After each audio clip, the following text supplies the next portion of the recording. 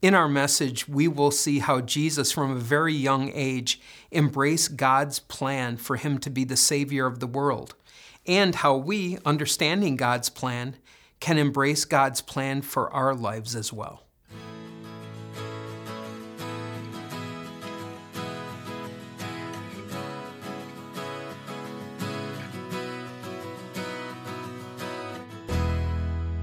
Hi, my name is Dan Slofer. I'm the pastor at Crosswalk Church, and I'd like to welcome you to our message. We are in a message series called Investigating Jesus as we walk through the Gospel of Luke. And today we're in Luke chapter 2 after the birth of Jesus. And the lessons that we have today will all revolve around the temple. So they're in Jerusalem and a couple of events that happen at the temple. And maybe just to start off, what we're going to do is show you a picture of what the temple looks like. And there's a part of the temple, the central part of the temple is the holy place and the most holy place. But in the whole temple area, it's a relatively small part of the bigger area. In front of that is a place where prayers are offered, sacrifices are made. And then there's a huge area around the temple, courtyards. A lot of times when Jesus would be teaching in the temple, it would be in courtyards like that. When he went in and the temple was, he called it a market. It's supposed to be a house of prayer, and you turned it into a market. That area would be areas where they were selling things for the sacrifice. So that's what we're talking about today are the things that happened inside of the temple. And the first place we go is when Jesus is just 40 days old. 40 days old, his parents take him to be presented at the temple. So we go to Luke chapter 2, beginning with the 22nd verse. When the time came for the purification rites required by the law of Moses, Joseph and Mary took him, who is Jesus, to Jerusalem to present him to the Lord. As it is written in the law of the Lord, every firstborn male is to be consecrated to the Lord, and to offer a sacrifice in keeping what is said in the law of the Lord, a pair of doves or 2 young pigeons. As they go there's 2 things that are being done, a purification rite and then a presentation. The purification rite would have been for Mary, that after a woman would have a baby, there was a period of 40 days where she would go through a purification rite, and then that would end at the temple. But then for Jesus, there would have been a presentation, and that was for the oldest son of a family would always be presented before the Lord. And the reason why is this went all the way back to the time of the Passover in Egypt. Remember that the Israelites were told to put blood over the door frames of their house, and as the angel of death came over, they would pass over that home so their firstborn would not die like they did with the Egyptians. And from that time on, God said, "Your firstborn belongs to me." And for that reason, you need to redeem your firstborn. You need to buy them back as part of the law of Moses. And so we see here that Jesus is going through that same presentation, the same redemption, if you will. The irony of it, and I hope you see the irony of it, is that Jesus is true God. So for him to make the sacrifice, making a sacrifice to himself as God makes no sense until we understand what Jesus is doing here. Jesus at this time is beginning his work as the substitute for you and for me. That we are told when the time had fully come, God sent his son, born of a woman, born under the law. And so Jesus is living as a human being under the law perfectly for you and for me. And throughout the Gospel of Luke, we will see this truth. When Jesus is doing something that as God, he shouldn't have to do, that we understand that he's doing it for us. And even at this young age, 40 days old, Jesus is beginning his work, doing the Father's work of being our Savior. The other thing that I don't want you to miss is that Mary and Joseph knew that this was their responsibility as parents. And today we're going to be talking about what does God want me to do? What is doing my Father's work?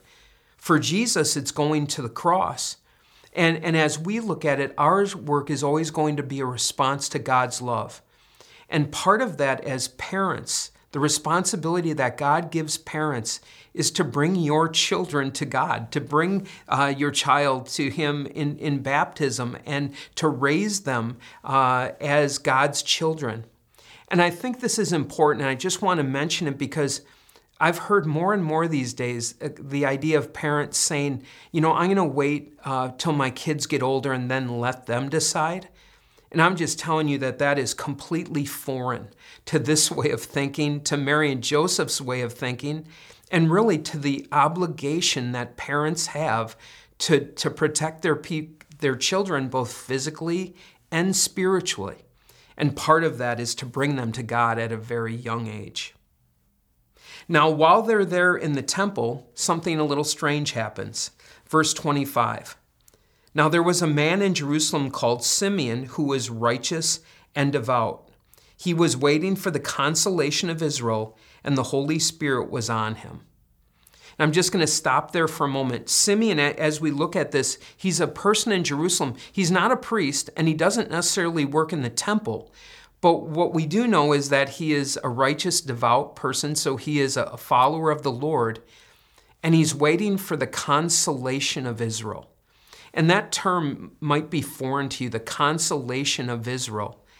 And it makes me think of words from Isaiah 40, when Isaiah is told by God, say to my people, comfort my people. Speak kindly to Jerusalem. Tell her that her hard service is over. Those words are words of consolation. They're words of comfort. And in other words, what he's looking forward to is the time when the Christ will come, the time when God will make good on his promise to send a Savior. The Holy Spirit was on him, so we see the Holy Spirit being active. And in verse 26, we continue, it had been revealed to him by the Holy Spirit that he would not die before he had seen the Lord's Messiah. Moved by the Spirit, he went into the temple courts. When the parents brought in the child Jesus to do for him what the custom of the law required, Simeon took him in his arms and praised God, saying, and we'll stop there just for a minute because so Simeon's told to go to the temple. Once again, if we remember what that picture of the temple looks like, this place is huge. That going to the temple and being told that you're going to see someone, and when you see them, you'll be able to recognize them. Okay, it's not quite as big as maybe going to Disneyland or something like that, but it's like it. At the very least, it would be like going to the mall and trying to find someone there. That this was definitely being led by the Spirit and something special was going on. And Simeon finds him. Simeon is led by the Spirit, finds Mary and Joseph and Jesus and takes the baby in his hands. And as he has Jesus in his hands, he says these words, Sovereign Lord, as you have promised, you may now dismiss your servant in peace. For my eyes have seen your salvation, which you have prepared in the sight of all nations, a light for revelation to the Gentiles and the glory of your people Israel. With these words, Simeon's really saying, I can die happy. Lord, you can let your servant depart in peace. He's talking about death. And what he's saying is, now that I've seen the Savior, now that I've seen that this plan of salvation is going forward, and all the promises that you've made throughout history, that they're now coming to be right now, Lord, I can truly die happy.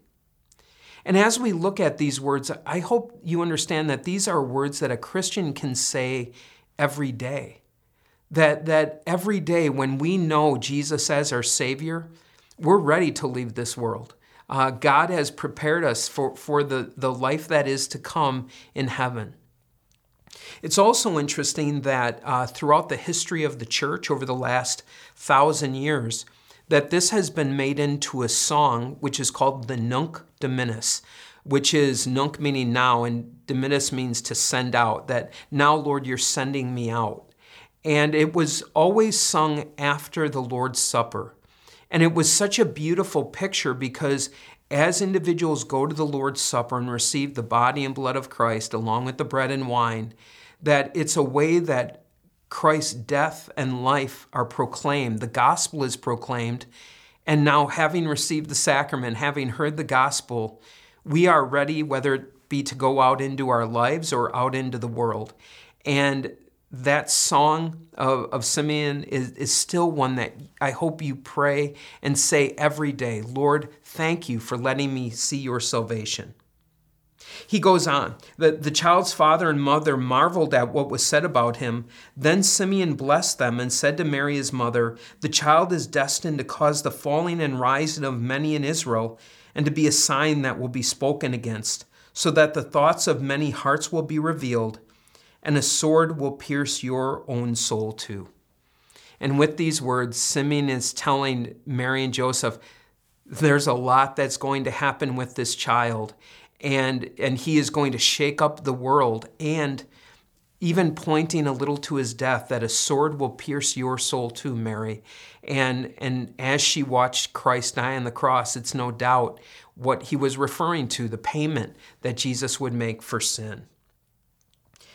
We go on, there was also a prophetess, Anna, the daughter of Penuel of the tribe of Asher. She was very old.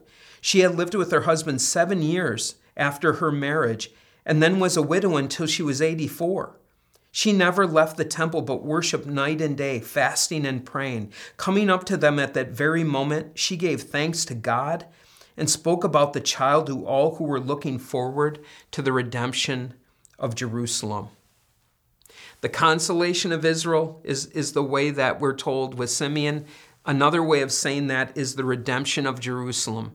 She was looking forward to the Savior, and through the Holy Spirit, she recognized Jesus as the Savior.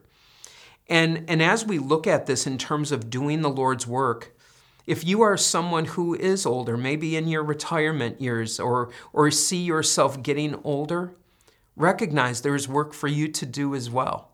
Worshiping God, worshiping Him in your life every day, going to Him in prayer, the prayers you pray for the church. Thank you for those of you who pray for me each day, that God sees that, God values that, and it is part of doing the Lord's work no matter what age you are as you hear His word. This 40 days then came to an end, verse 39 and 40, when Joseph and Mary had done everything required by the law of the Lord. They returned to Galilee, to their town of Nazareth, and the child grew and became strong. He was filled with wisdom, and the grace of God was on him. And so what Luke does is he goes from the time that Jesus was 40 days old till he was 12. He doesn't include the time when the wise men come. He doesn't include the time when they would go down into Egypt. And as Luke wrote his gospel, that was not an emphasis of his. That was written in Matthew. But what Luke does do is he goes on then to the time when Jesus is 12 years old. And that's in verse 41. Every year, Jesus' parents went to Jerusalem for the festival of the Passover. And I love this. As we do the Lord's work, again, as parents, what were they doing? Worshiping regularly. Have God and His Word a regular part of their lives. Verse 42, when he was 12, so this is Jesus, when he was 12 years old, they went up to the festival according to the custom. So now that Jesus is 12, that's the age of adulthood. There was no teenage at that time. That you were either a child or you were an adult, and age 12 was the time when you would grow up and take responsibility, much as we would probably see an 18-year-old today. So very different times. Verse 43, after the festival was over, while his parents were returning home, the boy Jesus stayed behind in Jerusalem, but they were unaware of it. Thinking he was in their company, they traveled on for a day. Then they began looking for him among their relatives and friends. When they did not find him, they went back to Jerusalem to look for him. I'll take a little stop there. You might think this is bad parenting, that they would go a day without knowing Jesus was there. But understand that a number of things. First of all, like at church, what we do is we let out our teenage kids for youth worship, that they would have done that they would have had those who were younger, those who were growing up, be separate to show that they could be responsible. And there were groups of people that were going. So think of it more like a family camp out where those kids maybe that were teenage would get their own tent. And you wouldn't necessarily see your parents. So this was something that would have been actually fairly normal. But then they did notice he wasn't there. Verse 46, after 3 days they found him in the temple court, sitting among the teachers, listening to them and asking them questions. Everyone who heard him was amazed at his understanding and his answers. When his parents saw him, they were astonished. His mother said to him, "Son, why have you treated us like this? Your father and I have been anxiously searching for you." "Why were you searching for me?" he asked. "Didn't you know I had to be in my father's house?" But they did not understand what he was saying to them. Once again, as they were looking for Jesus in Jerusalem, it took 3 days. And maybe from hindsight, as we know who Jesus is, the Savior of the world, true God and true man, that we would say he was always in the temple. When he was in Jerusalem, he was in the temple. And yet they had to look through him at a time when there were Passover, there were many people there. Even as they went to the temple was full of people. And to try to find out exactly where he was no small thing. And so maybe in this we can kind of side with those parents as a parent, thinking, man, just let us know what you're doing. But what Jesus makes very clear is the same thing that was being made clear with his presentation in the temple. He is in this world to do his heavenly Father's will. That Jesus' life, from the time that he was born, pointed straight ahead to the cross. And he knew that's where he was going. And so the temple, the place that represented the substitution, the sacrifices that needed to be made, that Jesus was that was part of who he was, both as the Lamb of God who took away the sin of the world and as a priest who sacrificed himself, and as he was the Word of God, that this is where Jesus needed to be, and this was the purpose why he came. And I think later, Mary and Joseph would have maybe understood that a little bit better. But at this time, it confused them a little bit, God's purpose for Jesus in this world. And understand that sometimes as we live in this world, we get confused by what God does as well. That it doesn't make sense to us, that it's confusing. We don't necessarily know what he wants from us. But all of us, as we look at our lives, remember doing the will of our Father. What is the work that God has put in front of us? The final words then in 51 and 52 say, "Then he went down to Nazareth with them and was obedient to them. But his mother treasured all these things in her heart. And Jesus grew in wisdom and stature and in favor with God and man." I don't understand this completely, how Jesus, who's true God, but yet true man, he kept learning and growing. But he did, that he was truly a human being and true God at the same time. And as we look at this is the encouragement as you look at the roles that you have in your life. One of the roles that Jesus had was the Savior of the world. But another role that he had, a secondary role, was to be the child of Mary and Joseph. And those words, he was obedient to them. Oh my goodness, think about that. God had to listen to his mom about bedtime and about what time dinner was, or any of the rules of the house that she had and his dad had that Jesus respected. And so as you hear this message today, I'd like you to think about the roles that you have. Maybe it's a married person, maybe it's single. Maybe you're a child, maybe you're an adult. Think about all the different roles you have at work, the roles you have as a Christian friend. And my encouragement is that as you live your life, that you do it the same way Jesus did, understanding the Father's will for your life and the Father's work. Ultimately, what that does is it points us back to Simeon and his words, that God wants us ready, that when it's time that he calls us home, that we can say, Lord, I can depart in peace. The work of my life is to know Jesus as my Savior and then to live that out every day. Let's pray.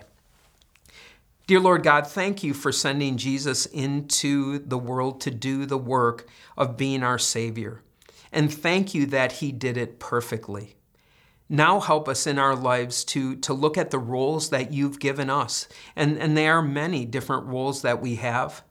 And let us always do it to your glory. Let us always do it carrying out your will in our lives. And ultimately, Lord, continue to prepare us until the day we leave this world and go to be with you in heaven. And it's in Jesus' name we pray. Amen. And may the Lord bless you and keep you. The Lord make his face shine on you and be gracious to you. The Lord look on you with favor and give you his peace. Amen.